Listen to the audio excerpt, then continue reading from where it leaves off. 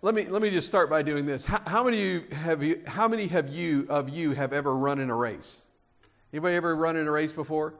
Anybody here ever run in a long distance race? No long distance race? Well, everybody's sane. That's why, because nobody's done it. But if you've ever started a race that was a little bit longer, or, you just picture in your mind somebody that maybe they start out really fast on a long distance endurance race.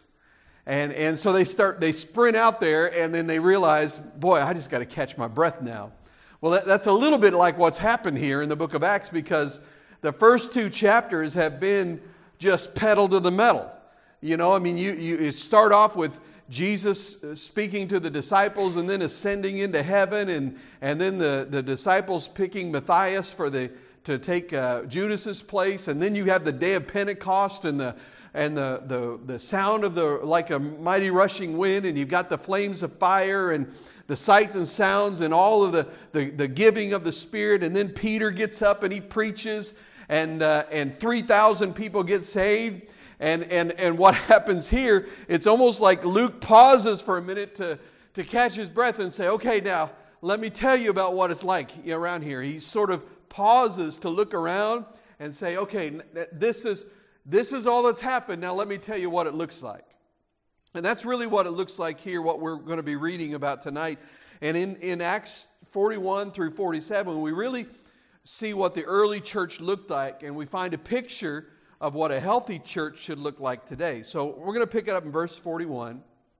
It says this: those who accepted his message were baptized, and about 3,000 were added to their number that day. They devoted themselves to the apostles' teaching and to the fellowship, to the breaking of bread, and to prayer. Everyone was filled with awe, and many wonders and miraculous signs were done by the apostles. All the believers were together and had everything in common. Selling their possessions and goods, they gave to anyone as he had need. Every day they continued to meet together in the temple courts. They broke bread in their homes and ate together with glad and sincere hearts, praising God and enjoying the favor of all the people. And the Lord added to their number daily those who were being saved. And as we read this, we see some characteristics of that first church, that early church. And the first thing that I want to talk about, and we're going to take most of our time on this, is we see that they're living out the fivefold purpose of the church. Excuse me just a second. Got a tickle in my throat right there. I ate some peanuts. I got to get rid of that tickle. Anyway, they were living out the fivefold purpose of the church, and I want to walk through these and talk about them, because this is really a picture of who we want to be as a church, what we believe God has called us to be, and we're going to use some words to tie them in that you'll be hearing more and more as time goes on. But the first one has to do with fellowship with God and fellowship with His people, and it's the word connect. Which is where verse 42, they devoted themselves to the fellowship. In verse 44, all the believers were together. Verse 46, every day they continued to meet together. They broke bread in their homes.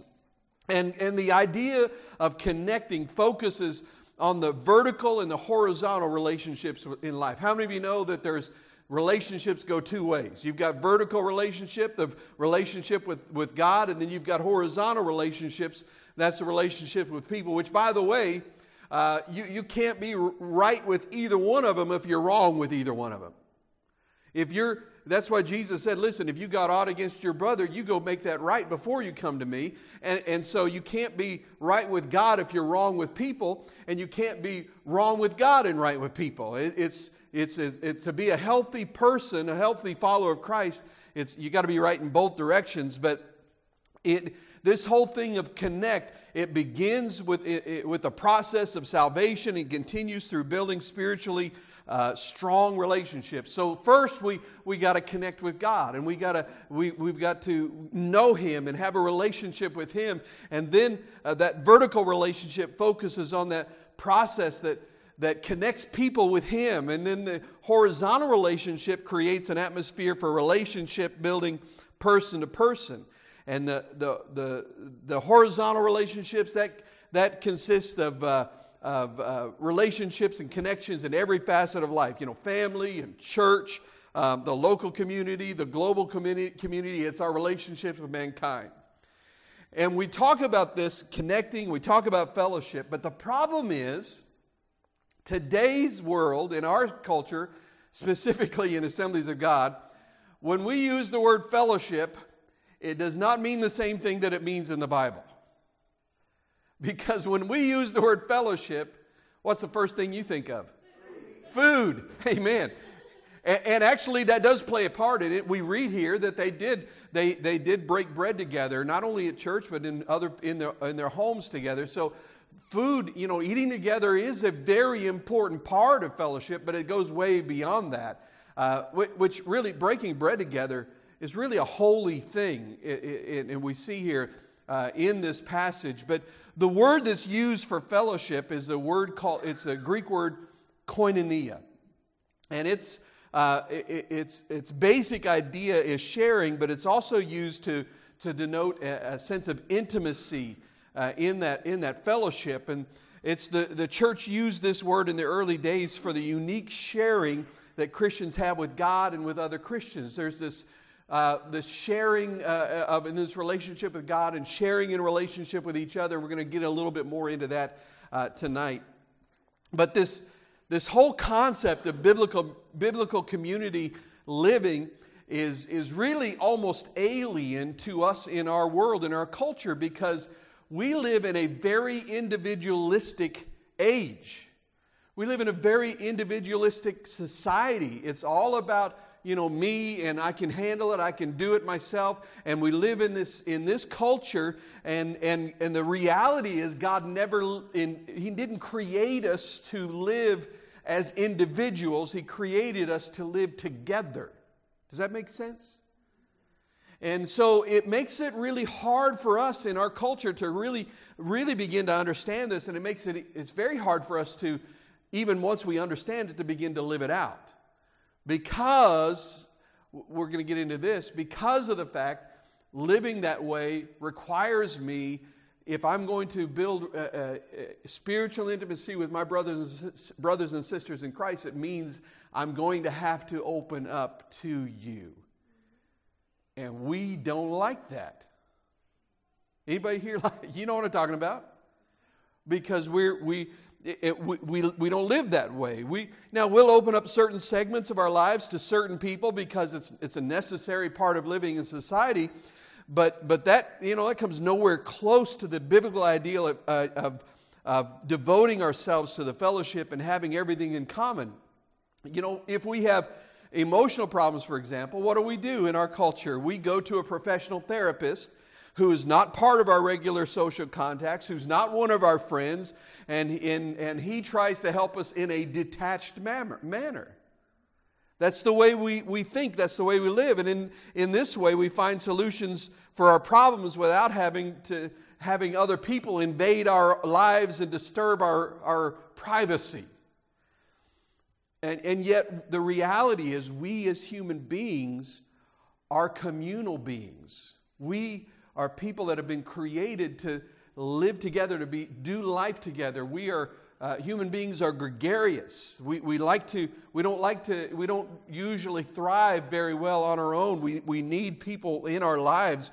And the reality is we cannot find real fulfillment in life unless our community life is meaningful.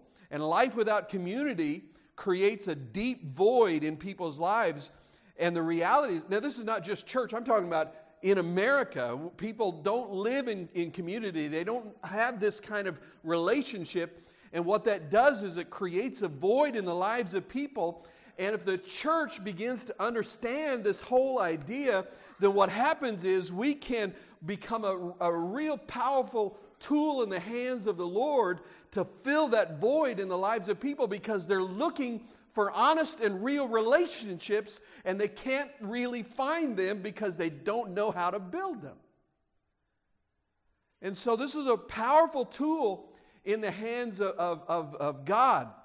In fact, what did Jesus say? He said, by this will all men know that you love me. By what? By love for who? Right.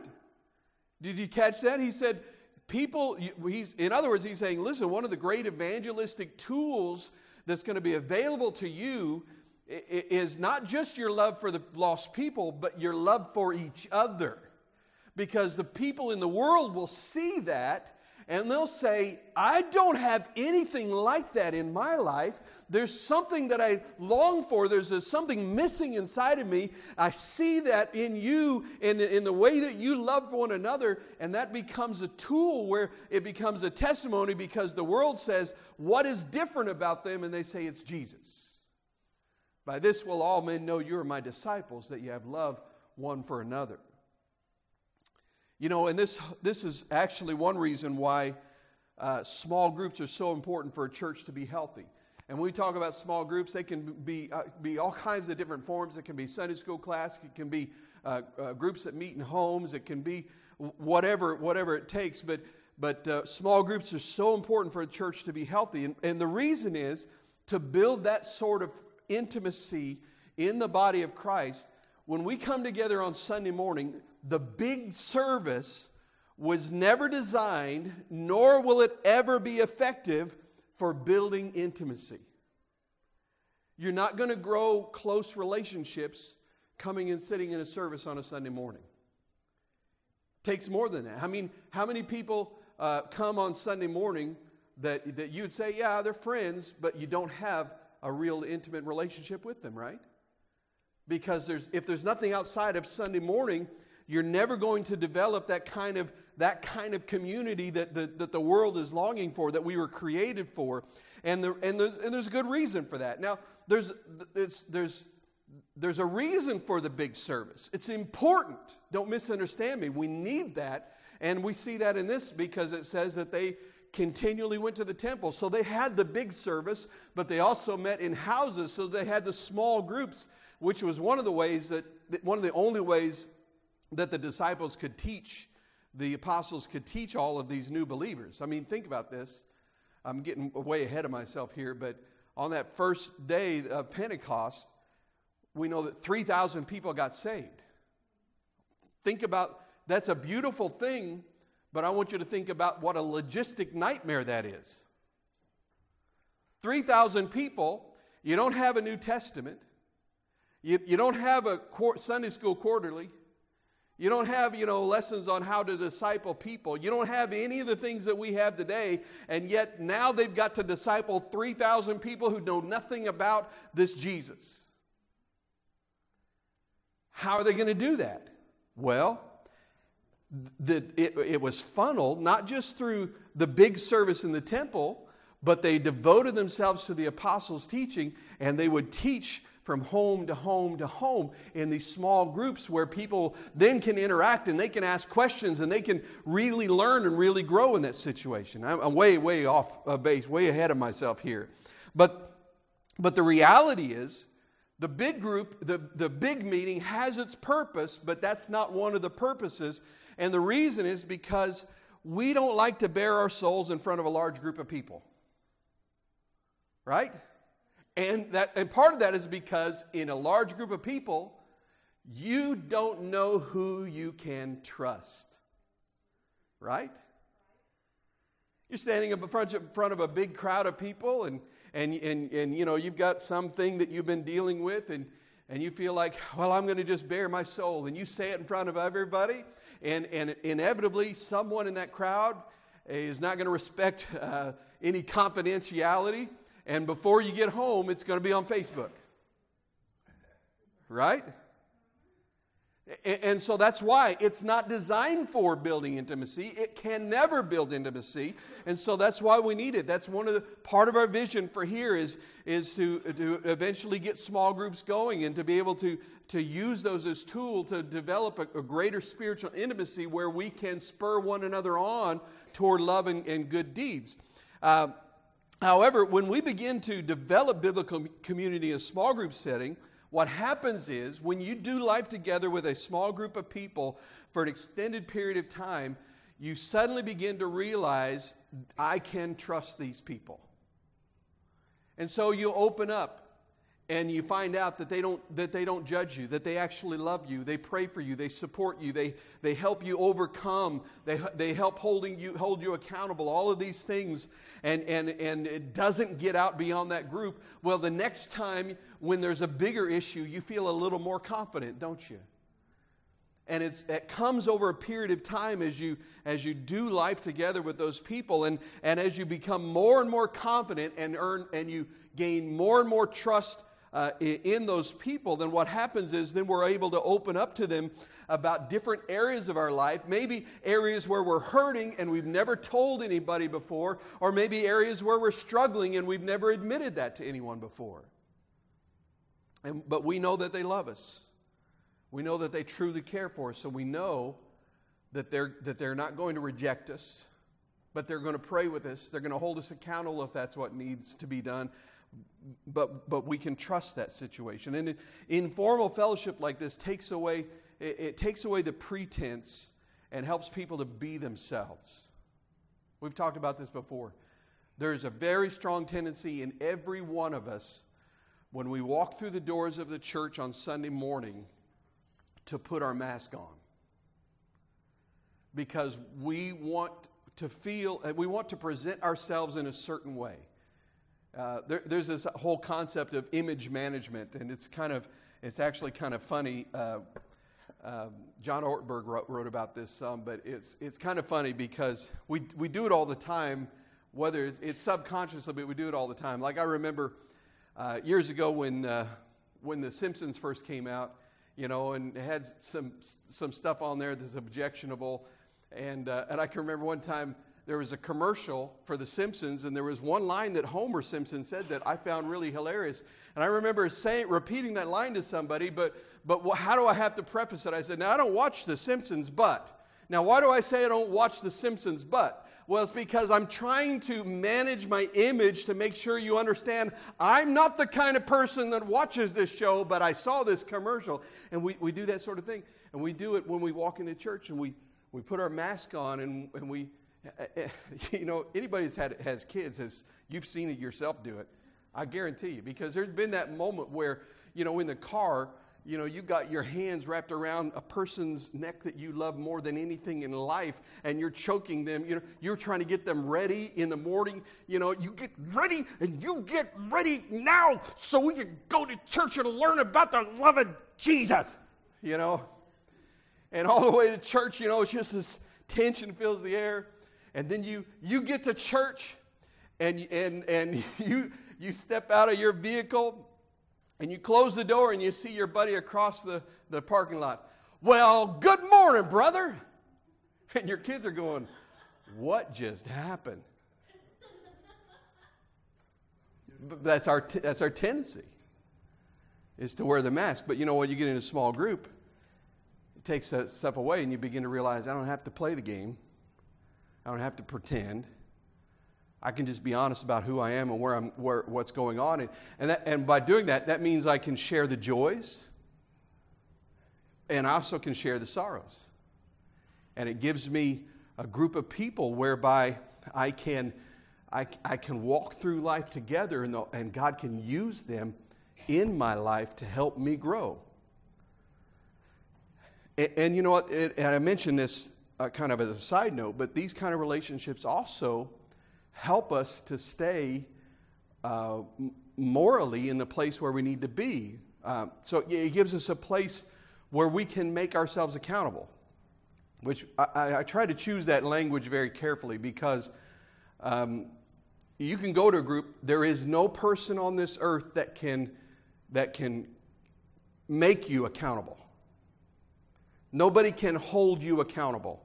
Not on these kind of issues. I mean, like an employer can hold you accountable to say, well, if you don't finish this job, you're going to be fired. But in these kind of issues, nobody can hold you accountable. And the reason is because they can ask all the right questions. I'll give you an example. Say there's a man who confesses to another godly man and says, man, I have been struggling with pornography. And the man says, all right, thank you for sharing me, trusting me at this. I'm gonna ask you every time I see you. So they can get together, and every time he sees him, this man can say to him, how have you done this week? Well, he can't make him accountable because that guy, to be accountable, has to tell the truth. See, he can't make him tell the truth. He could say, man, I've been doing great, when he struggled all week long. See, he makes himself accountable by telling the truth when he's struggling. And so, but this gives us a place where we can form relationships that are deep enough where we can make ourselves accountable when we're struggling with an area in our life, when we open up to those with whom we're walking in spiritual intimacy, that we can begin to open, be honest. And the great thing about it is, secret sin loses its power in the light. The power is in the secrecy, in trying to hide it, trying to make sure nobody knows, nobody sees, and we try to hide it, and when we try to hide it, it gains more and more power in our lives. But when we're open, when we find a situation with a relationship where we can be open, then it begins to lose its power because it's not hidden anymore. It comes to the light. And the reality is, I like what John Wesley once said. He said, there is nothing more unchristian than a solitary Christian. We were made to do this together. So that's connect. The next thing is discipleship. And we use the word grow. Because it's not just about being connected to God, is it? It's about growing in your relationship with Him. In verse 42 it says, they devoted themselves to the apostles' teaching. And so grow is about discipleship. It's about answering this one question. How do we grow to be more like Jesus?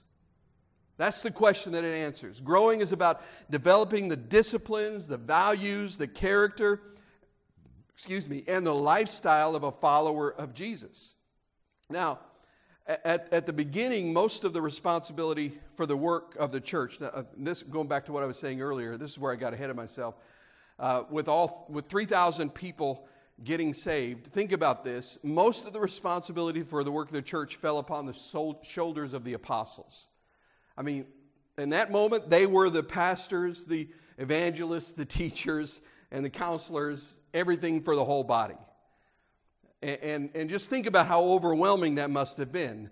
The Spirit had baptized 3,000 people into the body of Christ, and as I said earlier, there was no structure. You know, they didn't have any church buildings. There was no New Testament, no discipleship courses, no Sunday school quarterlies, nothing. 3,000 new believers. And the great thing is that these 3,000, remember, there were people from all over the world that was in Jerusalem for the day of Pentecost. And so there are many people from faraway lands, and they stay in Jerusalem. They don't go home. They stay in Jerusalem because they're now devoting themselves. They say, I've got to learn about this Jesus and all of this that you're teaching us. And they don't scatter. They remain together. They devoted themselves continually to the apostles' teaching. And from this, that's one of the things that shows us evidence of their faith and evidence of being filled with the Spirit. Because not only did they take a firm stand for Christ with the apostles, but they had this persistent desire for instruction. They wanted to hear the Word. And listen, openness to being fed by the Word, openness, a hunger for the Word is a very important evidence that a person truly is saved. When somebody comes to know the Lord, they get hungry for Jesus. And you've seen this, haven't you? You know, many people come to Christ, and they, because they have some felt need. They feel this need, and they hear about the God of the Christians that is a prayer-answering God, and in their eagerness to be blessed by this God, they go through the motions of making a decision. Well, how do we know that the seed of eternal life is germinating inside of their hearts? The answer is, if there is a seed like that in their life, it will hunger for the nourishment of the Word. When God begins to work in you, your spirit gets hungry for the Word of God. And this is what was happening to these people. They said, we can't go home. If we go home across this globe to these other nations, we're not going to hear this. We've got to hear this, so we've got to stay. Now that led to some problems, personal problems for them and issues for the church that we're going to get into in a minute. But it's like this. It's like Peter said. He said, like newborn babies, crave pure spiritual milk so that by it you may grow up in your salvation. And that's what it's like when somebody gets saved. There's that craving to say, I have just had this new experience where I have met Jesus. I've got to know more about Him. Let's move on. The third purpose of the church, and that we see them living out, is ministry or serving. To serve. It said they gave to anyone as he had need, verse 44. The Bible teaches that when we become children of God, He makes us His priests to represent Him to everyone around us. And churches of every size, I don't care if it's 20,000 people or 20 people, every church that I know of, they need to move lay people from being spectators in the pews to becoming involved in the ministry of the church. That's a huge important thing. And as we help people learn about their gifts and abilities, and we have plans to do that. We have plans to offer some courses, and they're not going to define anything, but it will help you explore and help you find how God has gifted you and what your passions are, how He has shaped your life to help you find areas of ministry. Then what happens is then you can find your place to serve. And serving is about finding and fulfilling God's purpose in and through your life by using your gifts and abilities, everything He's given you, because He has already equipped you for the calling He's placed on your life. You know, that's what I read that in Ephesians chapter 2. We know Ephesians 2, 8, and 9. For by grace you saved through faith. We know that passage, right? We know that one, and that's great, it's powerful. But what we don't quote often is verse 10 with it, because verse 10 says, for you are God's workmanship, created in Christ to do good works which He has appointed beforehand. So in other words, I read that He's saying, listen, you have been saved by grace, not by works, but you have been saved for works. You've been created, and that when He says that you are God's workmanship, that's a word that can be translated a number of ways. It can even be translated as poetry. He's saying you are God's poetry. You are God's masterpiece is really the way that you could really bring it. He says you are God's masterpiece, and He created you and He saved you to do good works which He has appointed beforehand. In other words, the idea is there that He has this plan for you, and He's created you and saved you and given you these gifts so that they will match up. You know, if you are a person that is scared to death of speaking in front of people, and that's how God has created you, it's very unlikely that He's going to call you into ministry where you're speaking to thousands of people. Now, it doesn't mean you never will. You know, or if you're a person, we've talked about this, I think even last week, I can't remember. Everything all runs together. I have an excellent memory. It's just I can't separate anything. It's just one memory from some time in the past. That's all it is now. But, you know, somebody that is gifted with children, they're probably going to be serving with kids.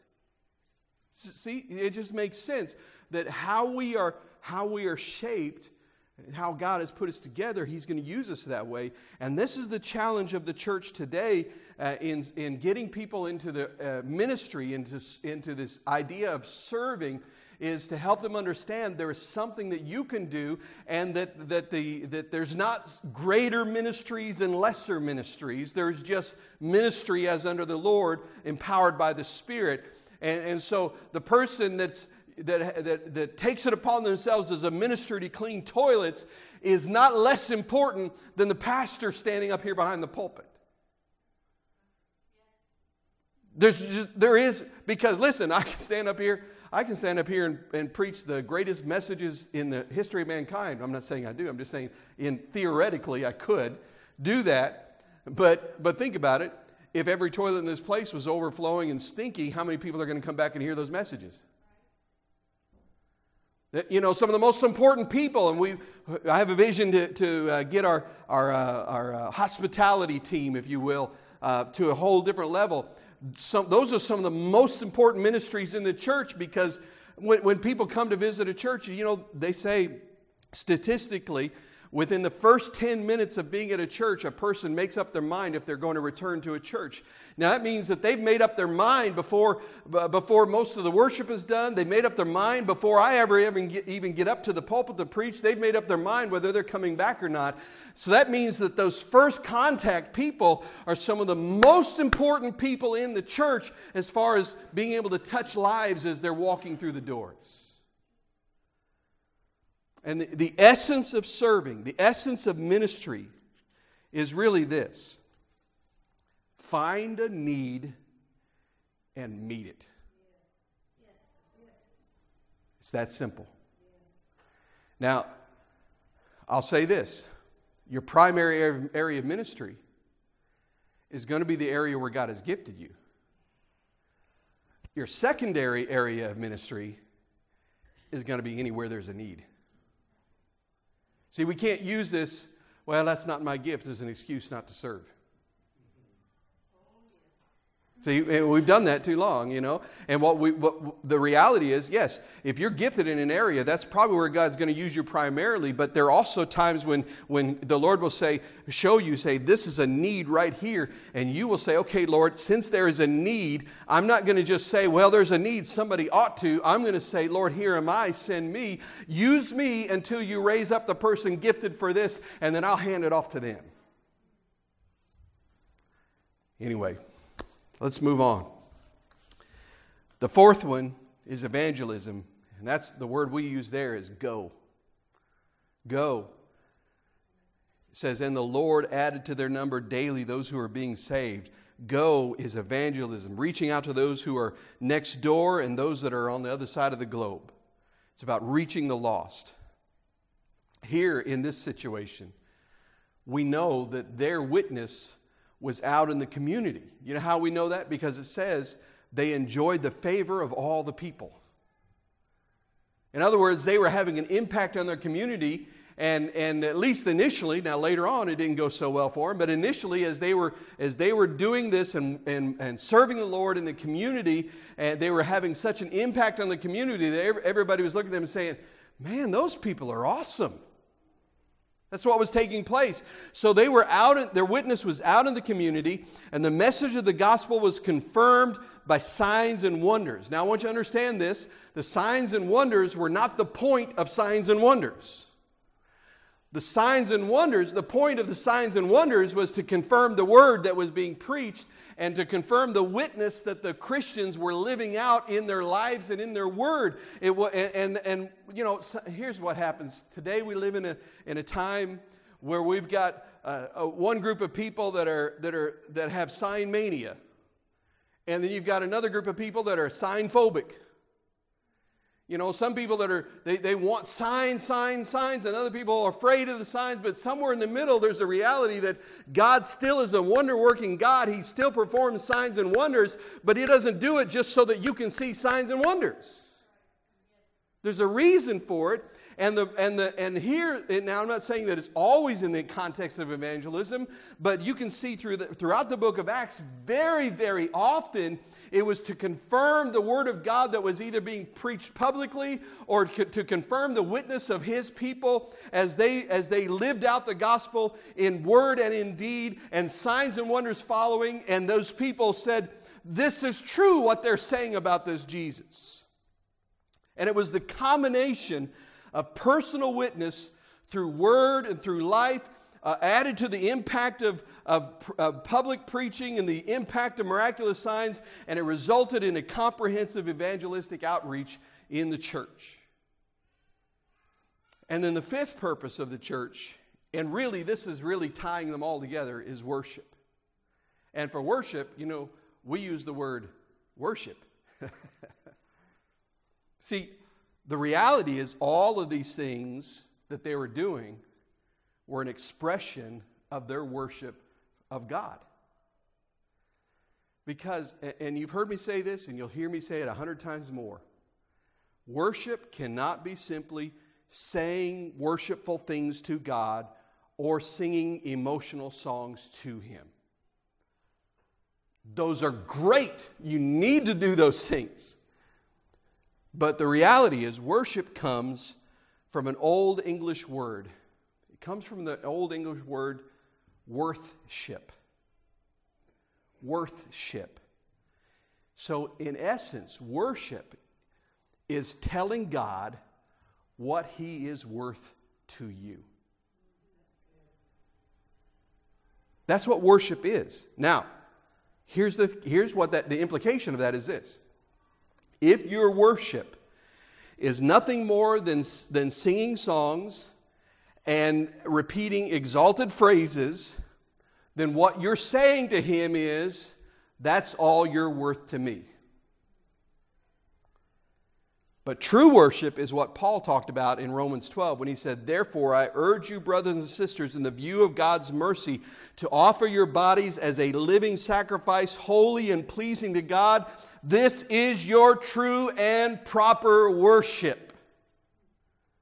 The kind of worship that God desires is for us to lay our bodies on the altar, to lay our lives down before Him and say, "God, let everything that I say and let everything that I do be an expression of worship for you. Let it all be about you." Not just the songs that I sing, not just the words I say at church, but God, when I go home, when I go to work, let it be worship because I'm doing it for you. When I'm mowing my lawn, let that be worship because I'm doing it for you. When I'm serving people around me, don't let the attention come to me. Let it be worship because I'm doing it for you. And we're all of these things are part of worshiping Him because we know that everything we do is all about Him. And we know He wants these other things. The evangelism, the fellowship, all these things we've been talking about. And so in worship we say, "Lord, you are worth all of that and more. So Lord, I will give myself to these." So those were the fivefold purpose of the church that they were doing. That's the major characteristic I wanted to spend most of our time on. But there were some other characteristics mentioned. Let me try that again. There were some other characteristics mentioned in the passage as we read them. Another one of those is they were devoted to prayer. Now, let me ask you this. What is prayer?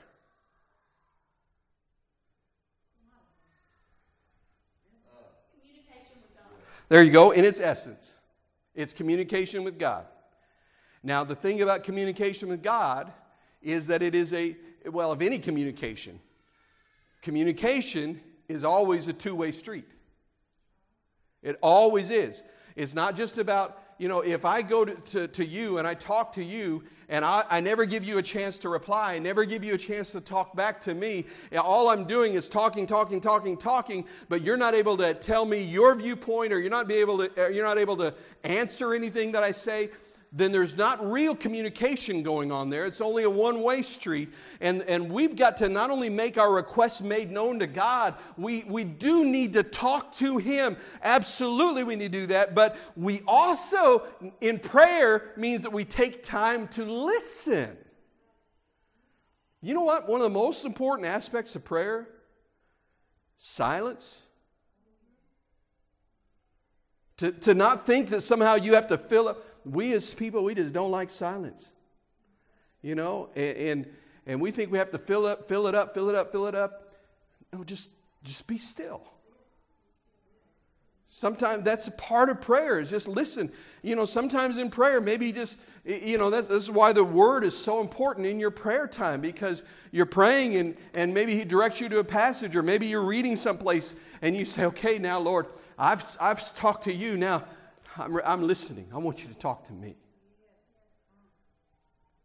And prayer is the means by which we build intimacy with God. So, we go back to that connect.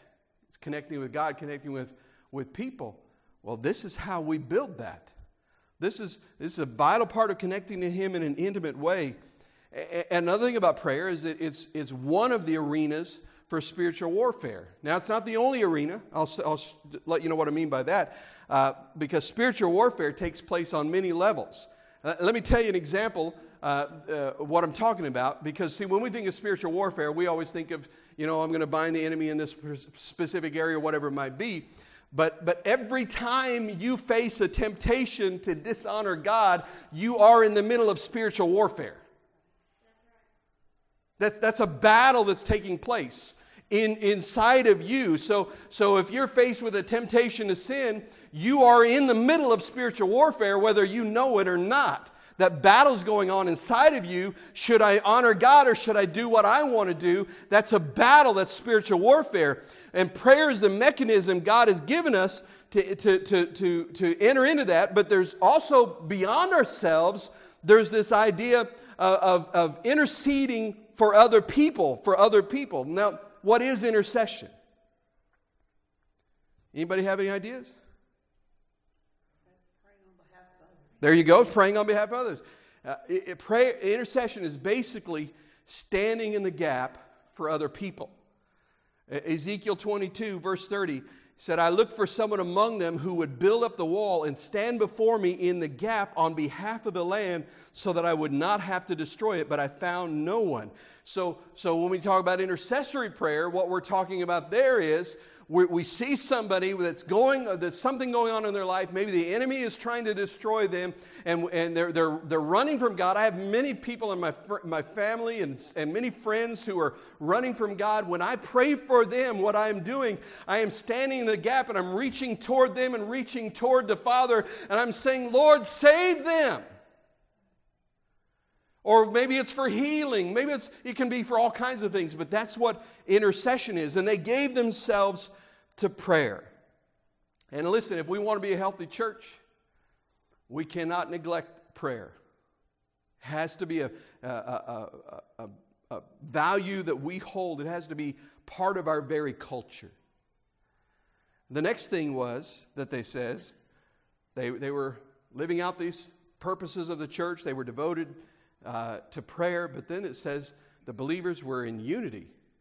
Verse 44, all the believers were together. Verse 46, they broke bread together and ate together. And there's unity there. Now, I don't even have time to get into unity. We could teach for weeks just on the whole idea of unity, because the Bible teaches us that there is power in unity. I mean, going all the way back to the Tower of Babel, they were building it together, and God says, if they are able to finish this, they're one. Nothing will be impossible for them. There's power in unity. What did Jesus say? He said, when two or three, what? Gather together. Well, there's another. When two or three agree. You were right. You were not wrong. There's multiple places where he uses that, but when two or three agree. And you see it all through Scripture that there's power in unity together. And that's one of the reasons why the enemy will always attack the unity of a church. And the biggest tool, I wish I had more time. I didn't think I was going to get into any of this tonight. But the biggest tool, the biggest trap that the enemy uses, especially in the American church or the Western church, I won't just say America, is the trap of offense. We're so easily offended. We talk about the world out there and say it's an outrage culture, but we're no better in the church. We're offended at every little thing, and the enemy uses that same tool over and over again to bring disunity to the body of Christ, because he knows, in the same way that there's power in unity, he knows that our power is drained when we're divided. Well, these people here, here's how we find unity. They were united by these things. They were united, number one, by a shared encounter with a risen Christ. That's one thing. Listen, we will disagree on different things in our lives. That's part of being a human being. But one thing that does not change, you and I have both, or all of us have had an encounter with a risen Christ. We have him in common no matter what. That's the first place. Second thing was they were united by a shared experience of a changed life. Not only have we met Jesus, He has changed us. We are not who we used to be. That's something we have in common, and that unites us. They were united by a shared purpose given by Jesus in Matthew 28. Therefore, go and make disciples of all nations, baptizing them in the name of the Father and of the Son and of the Holy Spirit, and teaching them to obey everything I've commanded you. And surely I'm with you always to the end of the age. They said, we have one purpose here, and we are united. We're going to rally around this purpose, and we still have that very same purpose. They were united by a shared love for each other, and that's what we have. And let me just say this. Love has very little to do with your emotions. See, it's not about well, that when Jeff walks in, I get butterflies in my stomach. That'd be really weird anyway. Right? But love is something that I say, okay, I'm going to choose to do this.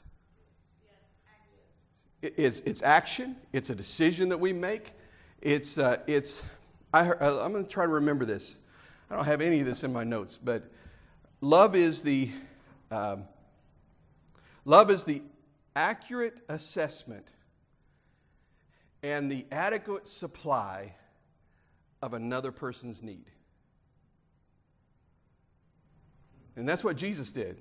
The Father said, okay, I'm going to accurately assess their situation. They're lost, completely no hope on their own. So I'm going to give an answer that is adequate, and that is Jesus. And so when we talk about loving somebody, it's like, first of all, it starts by saying, okay, I need to be able to accurately assess what they really need. Because have you ever known somebody that they said, I need this, but what they needed was not what they said they need, but what they needed was something else? So you got to be able to build a relationship close enough where you can accurately assess what they really need, and then you do everything in your power to adequately supply that need. And so they had this love one for another. It's this decision to say, I will serve you. I will love you. I will do everything I can to help you, to meet your needs. And then the last thing that united them was a shared love for God. And ultimately, that's what unites us together, is that we love Jesus. You know, I've been in other nations where I didn't speak a single word of their language. But I'd walk into a church service, and they'd be worshiping God, some song that I don't know, in a language that I don't know. And my heart was just filled with love, and there was a powerful moment in that place because they're loving the Jesus that I love. That unites us. And the result of all this, listen to this. People were added to the church daily. You know, the Jerusalem church experienced both qualitative and quantitative growth. What I mean by that is they grew spiritually, but they also grew numerically. You know, you hear people today, you know, they say, oh, numbers, that's not what's important. Well, when you read the book of Acts, it seemed pretty important to Luke. So it's not the only thing, but it is a metric that is important for us to understand. Because listen, you know, if we're going to be a New Testament church, if we're going to be a church like this church in the book of Acts, that means that we're going to see people added to the kingdom. Now what happened? Other people saw their unity. They saw their devotion to God. They saw their daily worship in the temple. They saw their love for one another. And then from Acts 1:8, we can be sure that they continually witnessed to others in the power of the Holy Spirit. Thus, as a response, using all of these things together, they didn't save anybody, but the Lord added to their church day by day. I mean, these people of Jerusalem saw these regularly meeting, money-sharing, miracle-working, Bible-studying, God-praising group, and they saw something that they were missing in their lives. They saw something that they wanted, and they ended up getting saved. You know what? It is the nature of a healthy organism to grow. And when a church body emphasizes strong worship and solid biblical teaching in an atmosphere of true fellowship mixed with consistent evangelism and all of this, empowered by prayer, it will be healthy. And a healthy Christian community will attract people to Jesus. Because people, as I said earlier, people want what the church has. People want healthy relationships. People want true friendships. People want purpose and meaning in their life. People want a place where they are loved and where they can love other people. That's community. And when the church is what it should be,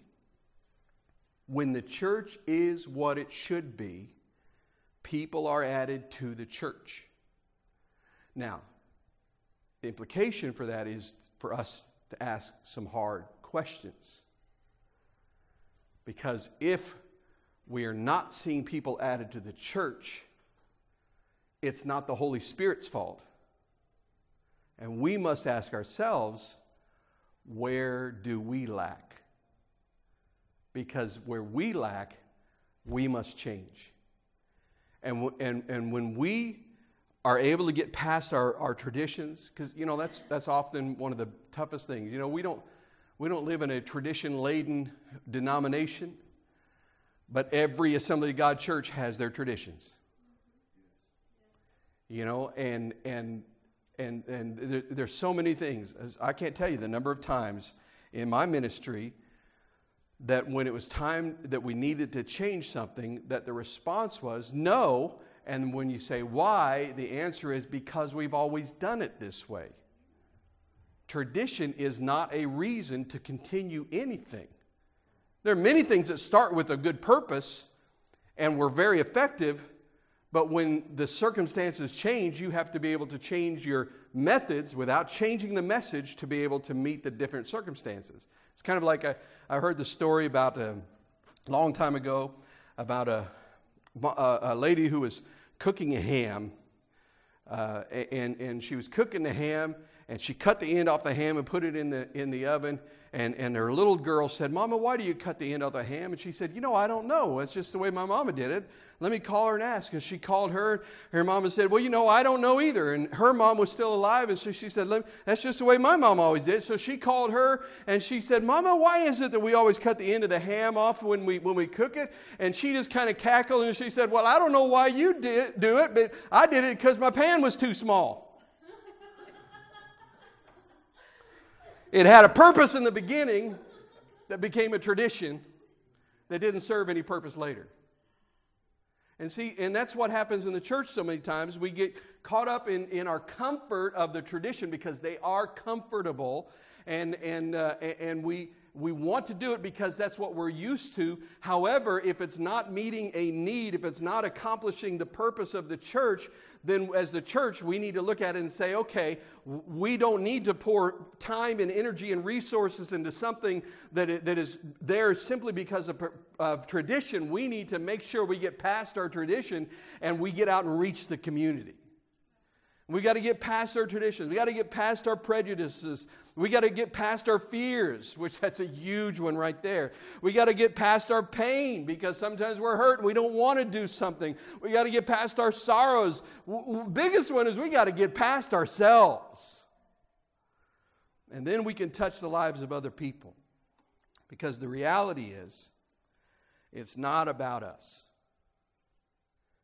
The mission is not about us. It's about them. Someone once said the church is the only organization that exists for the people outside of the organization. See, we can do every other purpose. We can do everything God wants us to do in heaven, except for reach the lost. You ever thought about that? That's the only thing we can't do in heaven. So we better do it now. I want to close by telling the story. I know I'm going long. There was a young man that I met. His name was Kerry Hepworth in Idaho. And he had gotten in some trouble. He was well-known drug dealer in the community there in Twin Falls, and was a very rough individual.